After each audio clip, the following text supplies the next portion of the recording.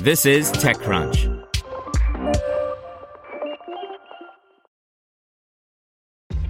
This episode is brought to you by ShipStation. You know, some things take a lot of work, like sending little robots to far-off distant planets. And just as that's challenging, so too is running a successful e-commerce business, especially when there's so much to do. So I want to introduce you all to ShipStation.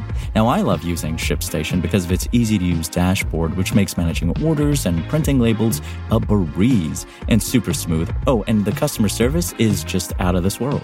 It's exactly what you need to help grow your business. Sign up for your free 60-day trial at shipstation.com/technews. That's shipstation.com/technews. You're listening to the Daily Crunch. Today's story is brought to you by Deloitte, recognizing that no two companies are alike and neither are the paths to IPO. Deloitte helps emerging growth companies adapt and prepare for uncharted territory with high-quality audit services that deliver key insights and help light the way forward. Deloitte.com/US/EGC. Minecraft Earth makes the whole real world your very own blocky realm, and you can breed cave chickens. By Devin Caldaway. When your game tops 100 million players, your thoughts naturally turn to doubling that number. That's the case with the creators, or rather stewards, of Minecraft at Microsoft, where the game has become a product category unto itself. And now it's making its biggest leap yet to a real-world augmented reality game in the vein of Pokemon Go called Minecraft Earth.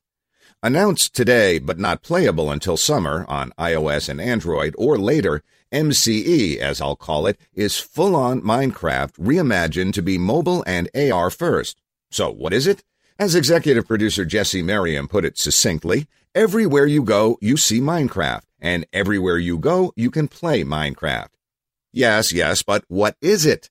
Less succinctly put, MCE is like other real-world-based AR games in that it lets you travel around a virtual version of your area, collecting items and participating in mini-games. Where it's unlike other such games is that it's built on top of Minecraft Bedrock Edition, meaning it's not some offshoot or mobile cache-in. This is straight-up Minecraft, with all the blocks, monsters, and redstone switches you desire, but in AR format.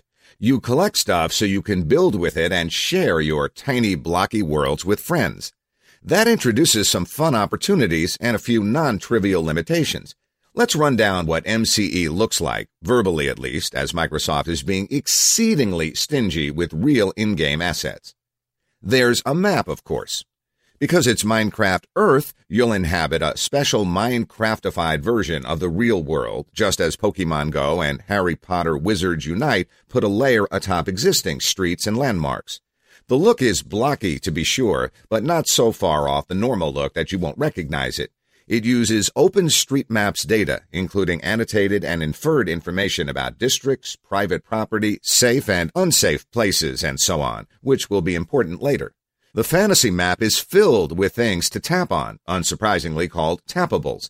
These can be a number of things, resources in the form of treasure chests, mobs, and adventures.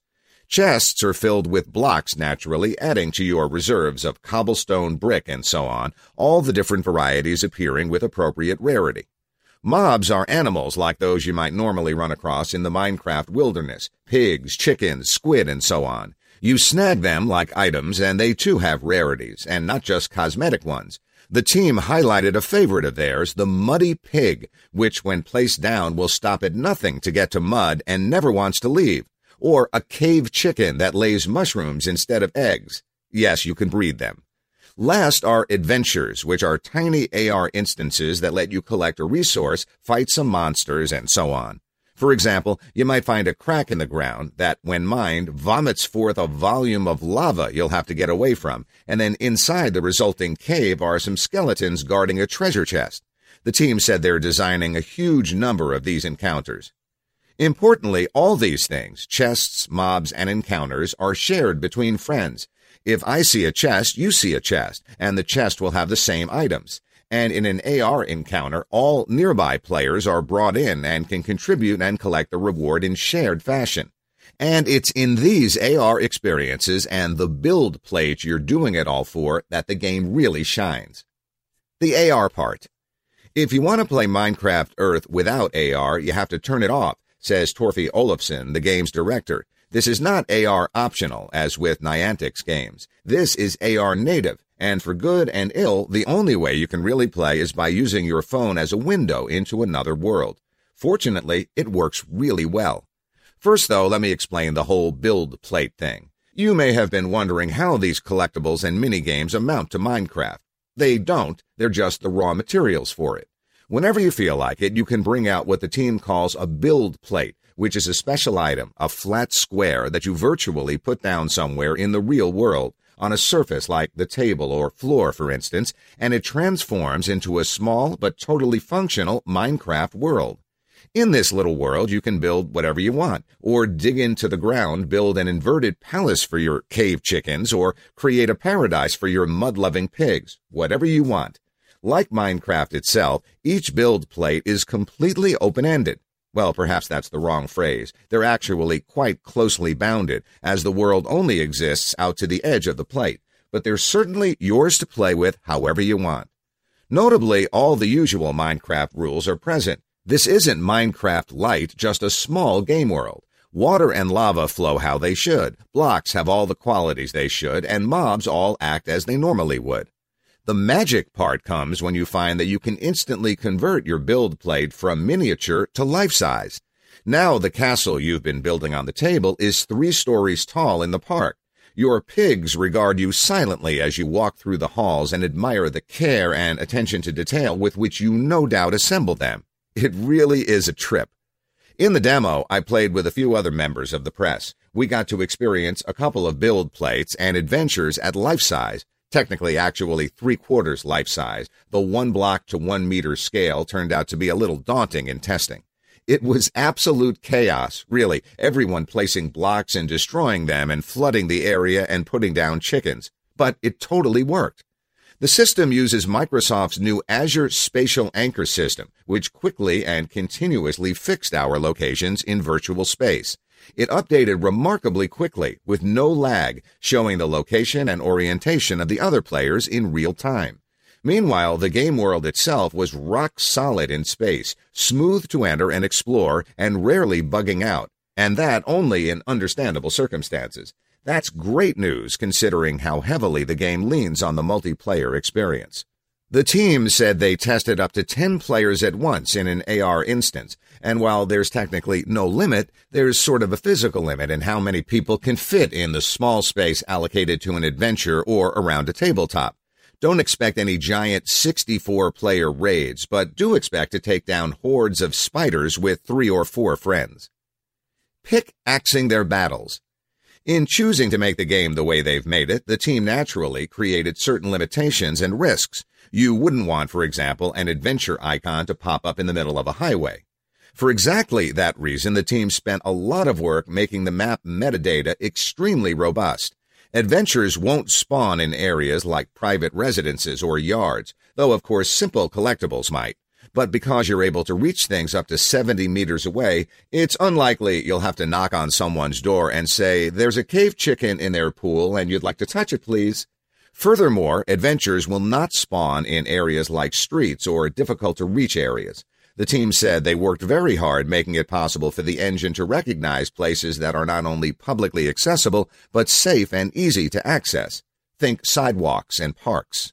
Another limitation is that, as an AR game, you move around the real world, but in Minecraft, verticality is an important part of the gameplay. Unfortunately, the simple truth is that in the real world, you can't climb virtual stairs or descend into a virtual cave.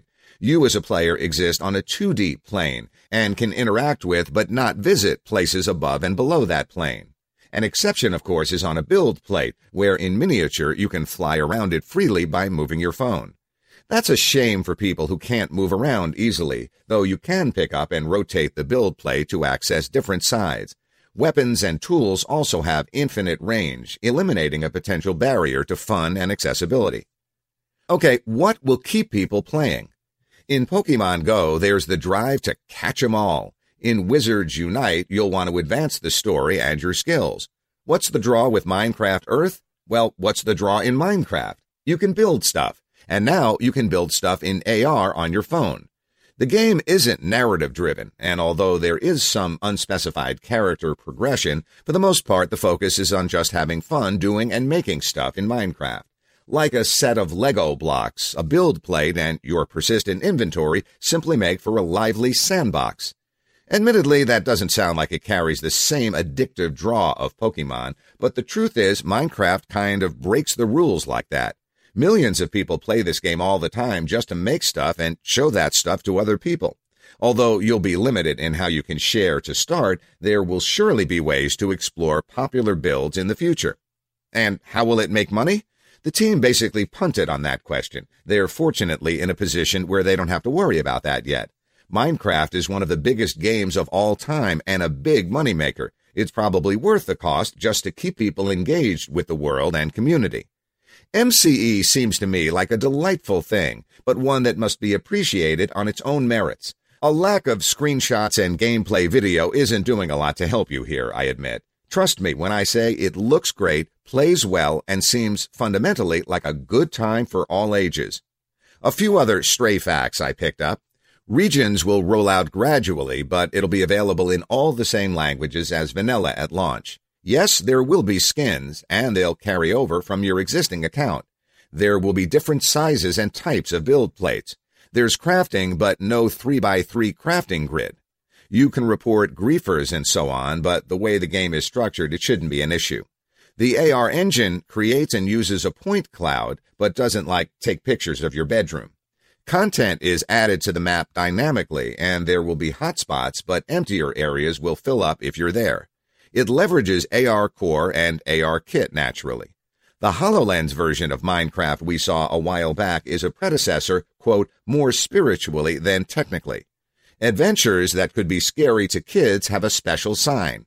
Friends can steal blocks from your build plate if you're playing together, or donate them. Sound like fun? You can sign up for the beta at earth.minecraft.net/signup.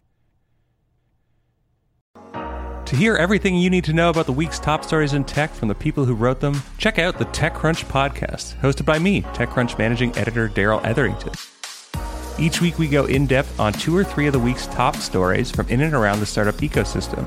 And I'll be joined by the TechCrunch experts who covered them. They tell us why the news is so important and what they think matters most to you, our listeners, whether you're just interested in tech or that's where you make your living. New episodes drop every Saturday morning, so be sure to subscribe to the TechCrunch podcast wherever you listen to podcasts.